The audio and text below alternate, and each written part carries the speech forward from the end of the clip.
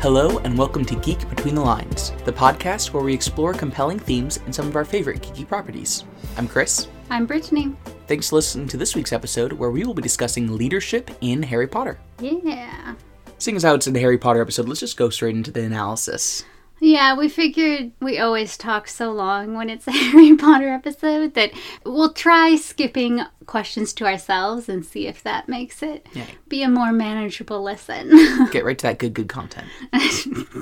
Don't talk about us. It's not good content. I mean, Harry Potter and us talking about Harry Potter. Anyways. So let's just get into the quote. This quote, like many of the great quotes from Harry Potter, comes from King's Cross in the end of Deathly Hallows, when Dumbledore is giving sage advice to Harry. When does Dumbledore ever not give sage advice to Harry? True. It is a curious thing, Harry, but perhaps those who are best suited to power are those who never sought it. Those who, like you, have leadership thrust upon them and take up the mantle because they must, and find to their own surprise that they wear it well. Oh, Harry. So many things thrust upon him. No. I'm just saying that Harry does not choose many things that come into his life. No. And the positions that he's put upon.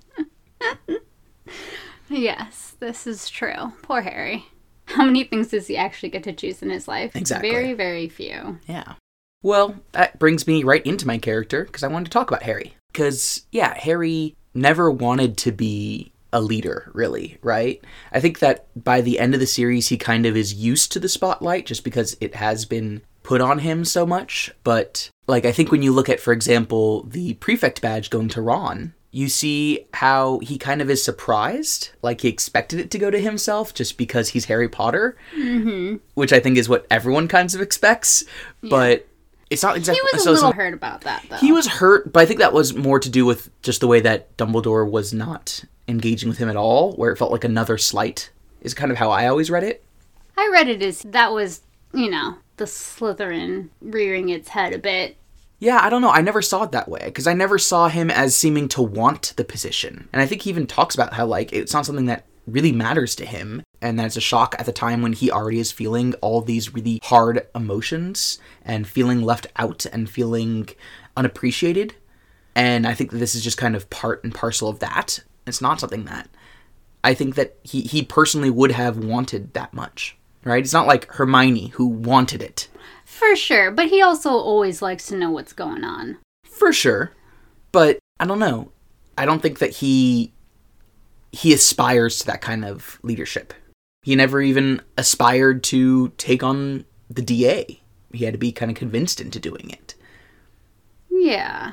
I mean, it's different to, like, have an adult choose you to be a prefect and you to be, like, a kid teaching a class to other kids.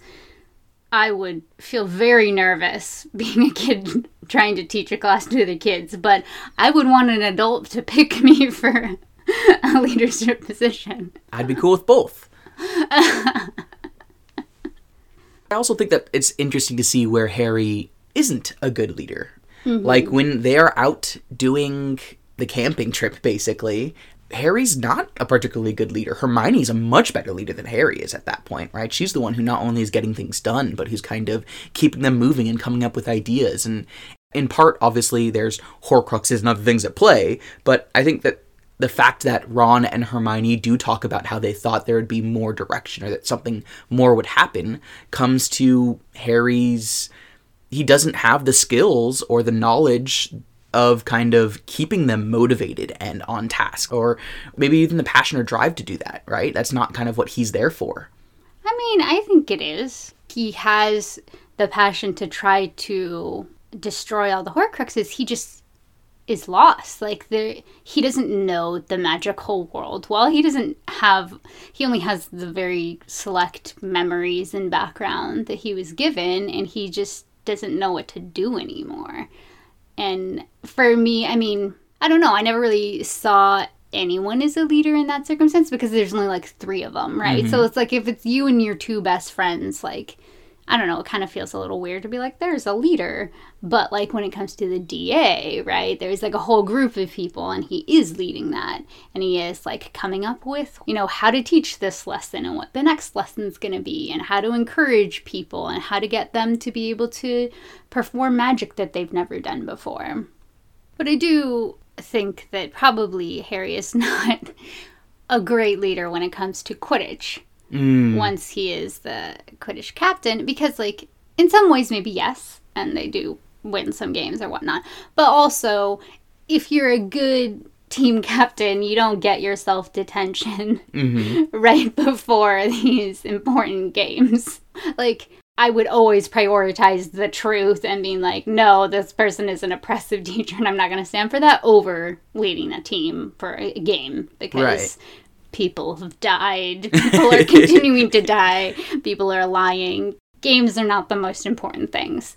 But if we're just looking at him as the Quidditch captain, like, and that is a leadership position, then he didn't do a great job there. Absolutely. I mean, look at him in comparison to Oliver Wood, who does only care about Quidditch, right? I mean, yes, but he also is not necessarily the best. Yeah, for sure. But I think you bring up a perfect example of, you know, where you see someone who has other priorities, and that sometimes when you are put in charge of something, you shouldn't have other priorities, right? Or that those other priorities get in the way of your ability to lead there. And that definitely happens with Harry. Which, again, is fine. And then we didn't have to sit through those Quidditch matches because Harry wasn't there. I was fine with, too. We got to sit through detention and him thinking about Quidditch the whole time, but at least there's no more play-by-play. Yeah. I mean, I guess if Luna was going to be doing commentary, then I would have wanted to be there. Yes, that is accurate. I guess that's better than Umbridge torturing a child, I guess. Suppose. Oh, dear. What plot did you want to talk about? So, I wanted to talk about the terrible leadership within the Ministry of Magic. Yeah, that's a pretty important one. Yeah, that keeps happening over and over again throughout the books and allows a lot of terrible things to happen because these people in power are terrible. So, we don't really get to see that much in the first book, but right when we get into book 2, any good leader in a position of power should have fired Arthur Weasley. Like, he is in the department for the misuse of Muggle artifacts, and he was caught misusing Muggle artifacts. Like, you can't keep somebody in that position and who, like, wrote laws with certain loopholes so that it benefited them specifically. Like, that is so corrupt that, like, he should have been fired. Yeah, seriously, there should be an internal investigation. And there was, but, like, why was he still there? Right, exactly. Like, when you go to his shed and are like, oh, look at all these Muggle things that you have. I'm sorry, like, thank you for your previous service. You are now let go. Or asked to resign. I mean, sure.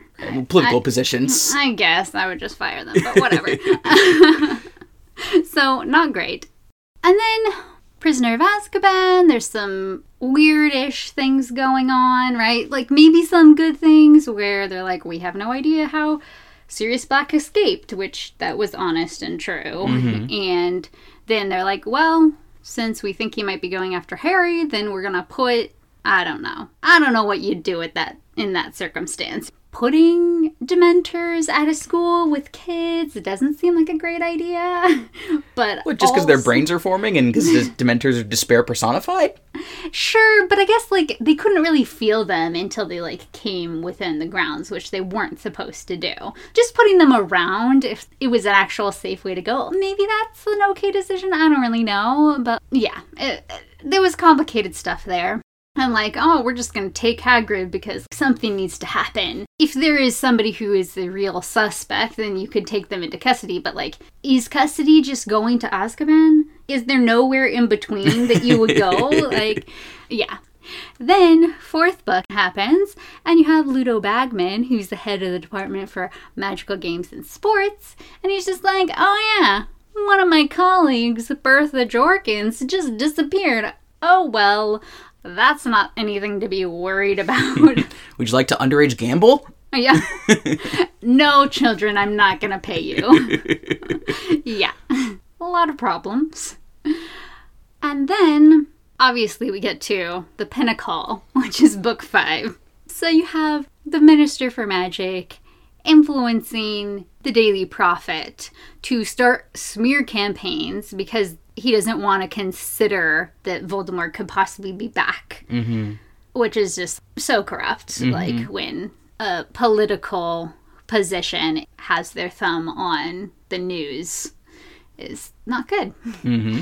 Then the Ministry also gives ridiculous powers to Umbridge, which is just like, why? You've never had to have any of these ridiculous positions before in this school. Not that the school has been... not that everybody hasn't almost died at some point at the school, but still. And, I mean, obviously I assumed that people didn't know that Umbridge was doing all the things that she was doing, like with her torture quill and such. But regardless. Mm-hmm. And then, also in that book, you have a kid being tried as an adult and moving their trial without notice. And all of that, like, for this kid using a protective spell. Mm-hmm. And there's no inquiry into what actually was happening. They didn't even try to find any witnesses. They didn't ask his cousin. They didn't do any of this. So, and ultimately it was their own fault. It was a corrupt official in the Ministry that sent the Dementor. Oh, totally. And it's just like such an egregious misuse of power. Mm-hmm. Yeah, to just tamper with trials and stuff like that is, no. And then, once you get to the next book, I mean, at least Fudge resigned in disgrace. Mm-hmm. At least there's that. Here in the U.S., he wouldn't. It is a British book. Exactly. There's some things that are social safeguards that the United States just doesn't have. Mm-hmm. But then, even after that, Scrimgeour, he doesn't do what somebody in a position of power when the most evil wizard in the past century, whatnot, what somebody should do in that situation, which is go to the people who actually are in the know mm-hmm. and figure out what are the best strategies rather than just, well, I'm the leader and I'm going to try to maintain peace and I'm going to make speeches that may sound great, but no one is safe and it's just not helpful. So, yes, the Ministry fails. Yes. In all the ways. I appreciate that that's in the book, though, because it's so frustrating and because you can see how everything is made worse because of it. Mm. And, that is just a very real thing for most countries, but, especially even right now as we're looking at people just lying to the public about the coronavirus.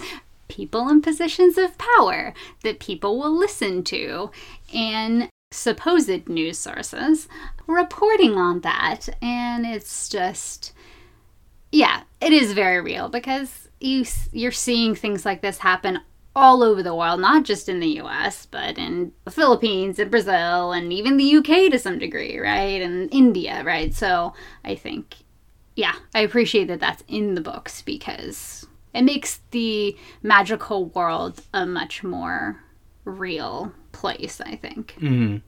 Yeah, and I think that for Harry to have to fight against the Ministry is a really important aspect of his maturation. That mm-hmm. he realizes, as we realize, that the world is much more complicated and darker and more imperfect than it first seems. Mm-hmm. Because first book, don't really care about the Ministry. Second book, Fudge is kind of seen in the background, kind of seems bumbling, but that's about it. But we really start to learn more and more about how corrupt and awful he is. And I think that turning point at the parting of the ways is such a crucial point in the narrative, right? Mm-hmm. Of this is the breaking point between what is right and what will keep you in power and what is easy. And mm-hmm. that, I think, is very, very important and powerful. Yeah, and you have even someone like Severus Snape showing them his arm. Look at I was called today, you know, like just putting himself in a position he's incredibly uncomfortable in front of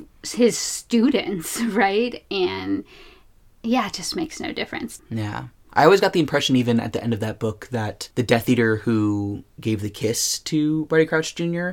did it without Fudge's order. And then Fudge was trying to, like, defend it afterwards because he didn't want to make it seem like the Death Eater was out of his control. Yeah. The fact that that all happens off screen is just a little too neat. And I think that there could probably be some more example of incompetence and corruption there, too. Yeah. At the very least, incompetence. The very least. Yeah, and I think that's interesting, too, what you were saying about, like, Harry, and that he's had Dumbledore for so long believe him, take his side, defend him, and he can't anymore, for the most part. And I think just so many people, I think especially young people, can relate to this feeling of just fury that Harry has. Like, this is so important. This should be the most simple thing for people to rally around and say, no, this is not okay. This needs to stop. Yet people won't, and people don't, and everything's corrupt. And it seems so simple, but it's not. Yeah. Yeah. Well, I guess we should probably move into our compelling questions. Okay, well, what's yours? My question is, there's this kind of conception of leadership, that leadership can be divided into two different styles: task leadership and relationship leadership, right? And that sometimes one person can have both of them, but often they're also kind of divided where one group can actually have two leaders, one who's more the task-focused one that's more the relationship-focused one. And so I was wondering what task and relationship leaders you see in Harry Potter. Interesting. Well, I would say Harry is a relationship leader. Why he's so successful with Dumbledore's army is because he's able to encourage students in a way that makes them believe they can do things that are far above their level of magic, right? I mean, this is when you start to see Neville be able to do things that he never had been able to do before. I think someone like Hermione is very much a task-oriented leader, where it's like, you are the treasurer, you are the secretary. Not that she was a great leader in that regard. Yes, true. But even like, you are going to do this for your homework, you're going to study in this way. Like, she's very good at giving tasks. And I think that is one of the things that would make her a good minister for magic in the future, right? And especially if she can get to a place to actually trust other people so she could delegate. That will always be a struggle for Hermione. Yes, absolutely. Dumbledore is interesting. I mean, I think he does a bit of both. I think you clearly see some task leadership where he is saying, Hagrid, you need to go try to get the giants. Remus, you need to go try to get the werewolves, right? So very task-oriented. But then you have his relationship with both Harry and Snape. And I think so much of why especially Snape, does what he does is partially because of that trust and that relationship he's built with him. And Harry, up until Dumbledore actually gives him some tasks in Book 6 with trying to get the memory, and then his final go destroy all the Horcruxes. I think before then it was all kind of relationship building with him. So, yeah, I don't know. Those are the thoughts that come to me initially. What were you thinking? Yeah, definitely similarly. I think that you hit on Hermione for sure. Spot on, right? I think that one of the reasons why SPW never really succeeds in the books is because she is only a task leader and she doesn't do any relationship leading. And so no one else who's actually in it cares to be in it. And she certainly doesn't activate the house elves and get them into it. She doesn't even activate Dobby. Exactly, right? So, yeah, I think that she absolutely is that. And I think Dumbledore's a really interesting case, too, because I certainly see him, as you mentioned, the trust that he builds with people is so important to his relationships with them. But then you also see times, for example, when Snape, says that you ask too much, where it feels like, especially as you start to learn a little bit more about Dumbledore, he, at times, I think, can be cold and not as that kind of warmth that he can also include. And that's striking because it is so focused on the tasks at hand. And maybe that just gives more credence to, this is important. This is more important than how we feel, right? But I think that's really interesting. I also was thinking, though, about McGonagall. Because I think McGonagall sees and kind of portrays herself as a task leader, but she's also a great relationship leader. And, just that Have a Biscuit Potter, I think that scene is so good of her kind of being able to... She's just great at everything. She is.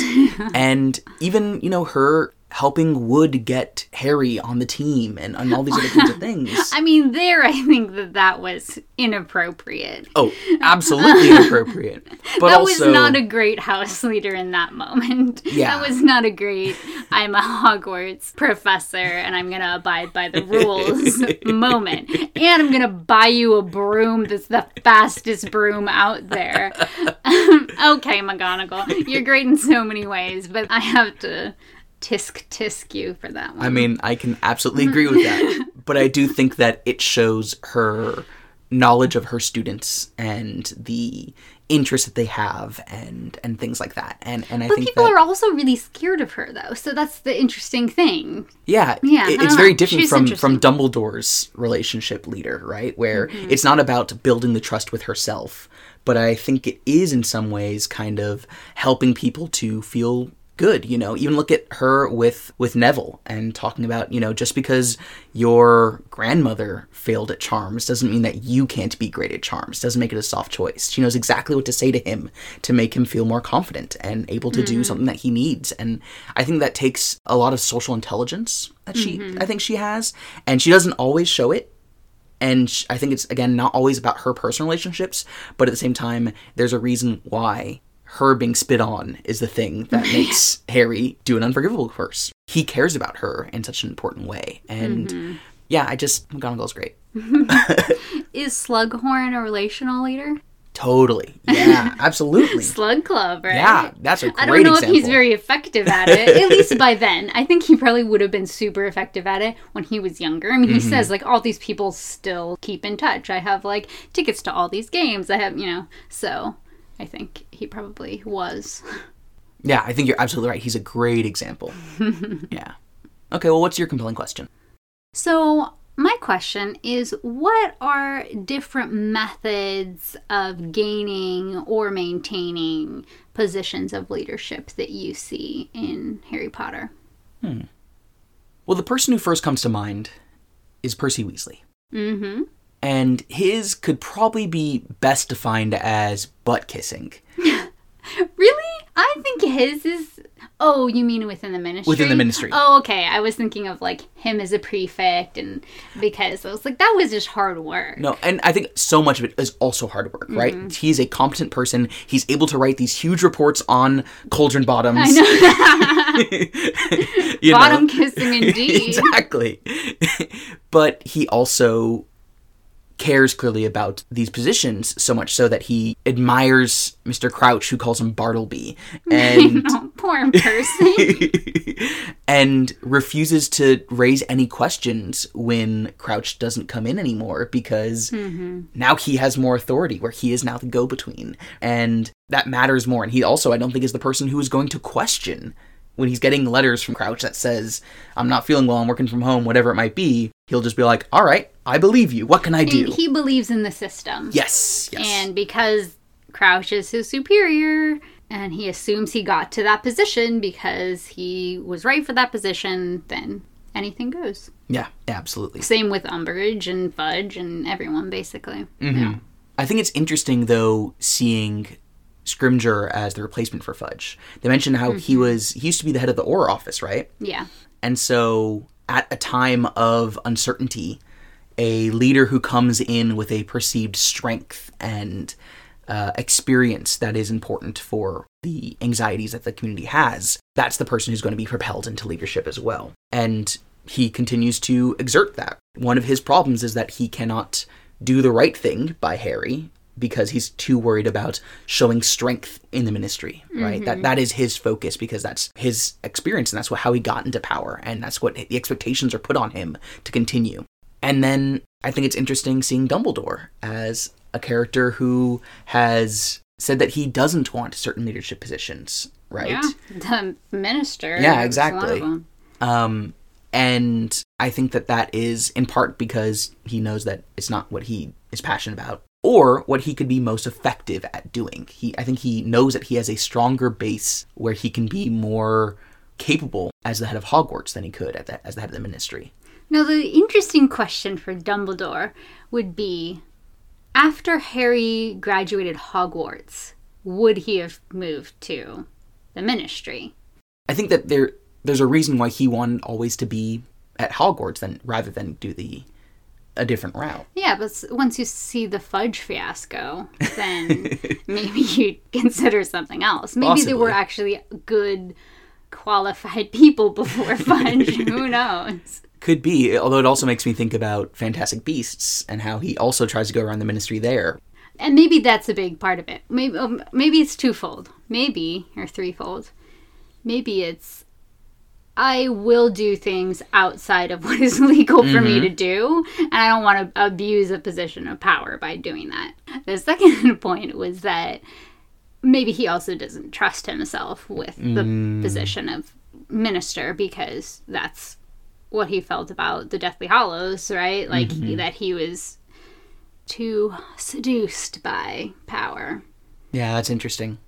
What was your third fold? Oh, and then the other one would be like, Harry Potter's going to come here and I need to be besties with him. Yeah. Yeah.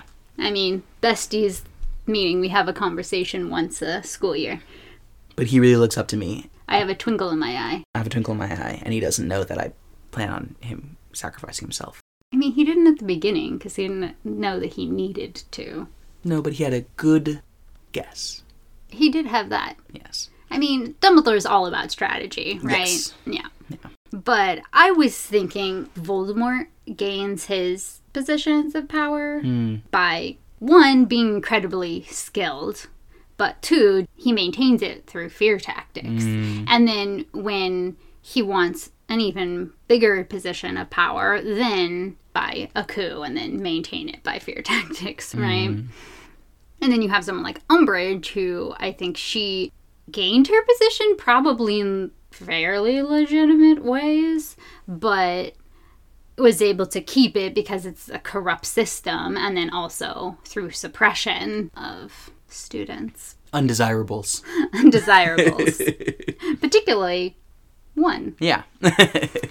I also think Dumbledore gained his positions through, I mean, obviously skill, but I think also legacy, because he defeated Grindelwald. Yeah. It's so much easier to gain that position of power. But I also think Harry, some of his reputation, his fame, is a part of people even listening to him and wanting to learn from him. Yeah. If people weren't curious about what happened, and people are only curious about what happens and, like, want to hear it from Harry, because from book 1, he's saving the Sorcerer's Stone, or the Philosopher's Stone, and defeating Voldemort, you know?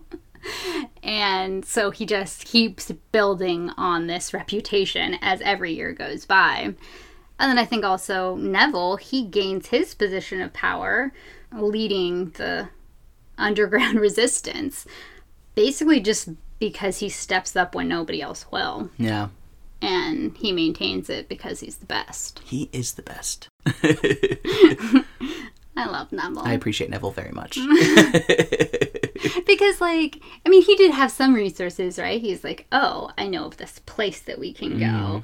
But other people knew of that place too, right? And he's the only one that stepped up and made it happen. Yeah, absolutely. Neville's so great. Oh, Neville. We just need to have a Neville episode someday. I know, right? When will he be our character? So what's your, when we move into our missed opportunities? Sure. My missed opportunity has to deal with the Board of Governors at Hogwarts. Oh, you think there's problems there? I wish there was more there. We it's a huge plot point in book 2, right? That Lucius Malfoy, sitting on this board, is able to threaten others to get Dumbledore removed, right? To show that there is some sort of oversight over Dumbledore. And it never comes up again. Certainly not in a major plot point kind of way. And so, especially when we see the Ministry coming in book 5, having some other kind of interplay with these Board of Governors would be really, really interesting, right? Yeah. Is there pressure on them from the Ministry now to fire Dumbledore, right? What other kinds of things are involved? How does one get on that? Is it literally just people with money? What are their relationships with the students and with the staff and with Dumbledore? These are all things I think that are really interesting and really important to the way that a institution is run, particularly an institution of education. And so, yeah, I would like to know more about what that looks like. Are they literally the ones who are financing Hogwarts? Because it's obviously a very expensive place to run. Yeah. It doesn't seem like tuition's really a big thing. So, yeah, I wonder all of those things. And I think that it would be an interesting way of looking at it. And it's just one of those things where J.K. Rowling brings it up in an early book, but never kind of follows through on it in the later books. That is interesting. I was thinking about them a little bit too, and Lucius's misuse of his power. But also, like, I disagree with Lucius in all of the fundamentals of his ideology, right? But with some of his actual suggestions, I actually agree, which I've realized through my last read through. Like, he was saying Arthur Weasley should resign. I'm like, yes, Arthur Weasley should resign / be fired. And then he's like, Dumbledore shouldn't be the headmaster when kids are getting attacked. There were a bunch of kids that were petrified, and 50 years ago, a kid died because of the exact same thing that was happening. Of course the school should be closed. The school should have been closed after the first kid was petrified, since, like, this has happened before. And that doesn't mean they're not going to reopen, but I'm with him on that. Why did the Board of Governors need to be threatened to even be like, no, we're closing this school or we're getting a new headmaster? Seriously. As a teacher and a student, I am frustrated that schools are closed down right now or going online. But that's what happens when you want to prioritize the safety of your students. And it seems like in the book, the only reason they want to keep Hogwarts open is because Harry would be real sad if he had to go home to the Dursleys sooner. There's no other real reason. It's not like Harry's, like, really enjoying his classes. I mean, yeah, can't you just move to another campus? Yeah, seriously. Was that your missed opportunity? No, it was not. So, just gonna put this out there that there's not enough women in leadership. Yes. Which True. is basically gonna be my quick one for all of our leadership conversations, unfortunately. But I want to talk about the student leadership in the form of prefects. Because I don't feel like we know enough about that either. First of all, I don't know if you should give 15-year-olds the ability to patrol, I'm like, shouldn't you be doing homework and sleeping too? Can't you have, like, ghosts do that or something? They have nothing better to do with their time. You don't know that? Maybe ghosts have to sleep. Yeah, no, they don't. But a big question I have is, like, how are these people actually chosen for the position? Because you have Percy, who's, like, an obvious choice. He's a law-abiding everything. And then you have Hermione, who's not always following the rules. Like, she will enforce the rules, but she doesn't always follow them when she thinks there's something else more important, which is how I would be. And then you have Ron, who's just like, what? Why? Yeah, I feel so bad for Seamus and Dean. Well, okay, so that's the thing. Seamus, I'm like, maybe not the best choice, because he's like, I don't believe Voldemort's back. So even if he did see something, maybe not the greatest choice. But, like, Dean, what's wrong with Dean? Racists. Right? How did McGonagall put Ron forward before Dean? These are my questions. And then you have Draco. Of any kid to not give more power to, it's Draco. But then also, maybe there was just no other better Slytherin boy choice. You can't go with Crabbe or Goyle. No, you really Even can't. worse choice. We don't really know anything about Zabini or Not. Yeah, So- and I think one of them might even be a different year, but yeah. Yeah, I don't know. But then you have somebody like Neville, Mm-hmm. who is good at following the rules because he's like, no, I'll fight you if you're gonna go out at night. But then he like can't remember the passwords to get in, so he would not be a good choice. No. So it's like, was Ron just default? But then I was thinking maybe like grades have like are one of the biggest factors in there. I imagine because so. you would think if it's not going to be Harry would probably be the top one there because Neville's grades would be abysmal in most of his subjects. Seamus, he blows everything up, so his would I think be that's bad only in the too. movies, but yeah. So maybe only Ron has the second best grades because Hermione is in his life. Yeah, possibly. I wonder if it has to do with, like, how many newts you got or something, but yeah, it's weird. They haven't taken newts yet. Didn't they take newts in 4th? I'm I'm sorry. Are 7th year. Owls, No, owls are 5th. which are also 5th year. Yeah, you don't know what you're talking about. I really don't. You shouldn't be a prefect. But that's the other thing, is that prefects and head boys and girls is clearly something that comes from kind of the British boarding school experience. Yeah. That as Americans, we don't really have knowledge of in the same way. Yeah. I wonder how our reactions would be different if we were British ourselves and had Yeah. that kind of experience. But Yeah, maybe. It is But a I mystery. would also be like, you know what? Ron and Hermione are friends with the most famous boy. Maybe we'll let Parvati, because she probably does well in her classes, Yeah. She's not breaking all of the rules. yeah. So it's a missed opportunity just because, I want to understand more. Yeah, absolutely. Well, what's your takeaway then? I was talking to you, go. My takeaway is kind of going back to what we were talking about with kind of Harry learning to distrust authority, and particularly the Ministry. Mm-hmm.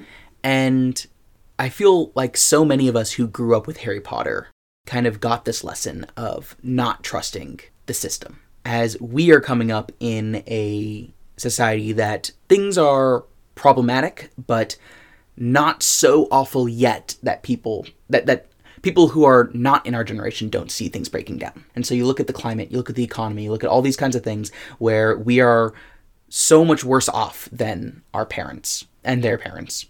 But they don't necessarily see that. And so we have this kind of growing dissatisfaction with the government. And ultimately, in Harry Potter, it takes a crisis to show to the entire community the problems with this government. Not that they make it much better, but at least it brings some change. And that's on my mind right now because of the crisis that we're facing right now, right? Mm-hmm. Where with the COVID-19 pandemic, we see all these institutions and these systems that have become more and more fragile starting to break. And real anxiety starting to come up and fester in these really important ways.